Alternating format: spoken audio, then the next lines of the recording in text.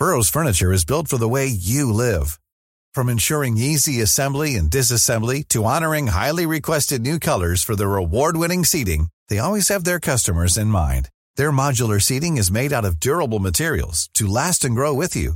And with Burrow, you always get fast, free shipping.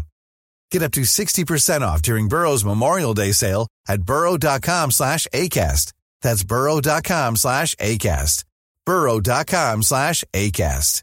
When you're ready to pop the question, the last thing you want to do is second-guess the ring. At BlueNile.com, you can design a one-of-a-kind ring with the ease and convenience of shopping online. Choose your diamond and setting. When you find the one, you'll get it delivered right to your door. Go to BlueNile.com and use promo code LISTEN to get $50 off your purchase of $500 or more. That's code LISTEN at BlueNile.com for $50 off your purchase.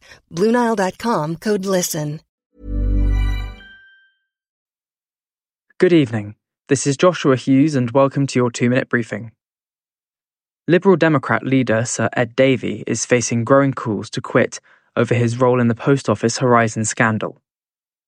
Sir Ed has faced intense criticism since it emerged he turned down a request to meet campaigning sub-postmaster Alan Bates in 2010.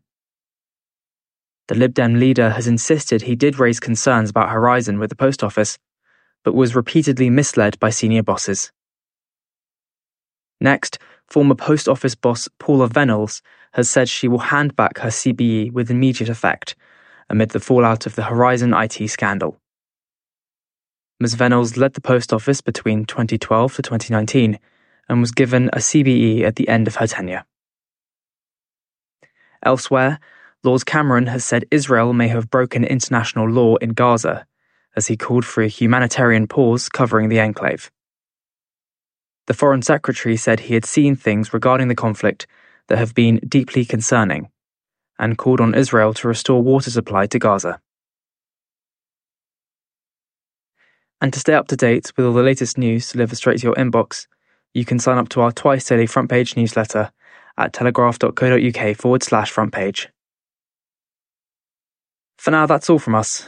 Until your next briefing tomorrow morning from Daniel Hardacre.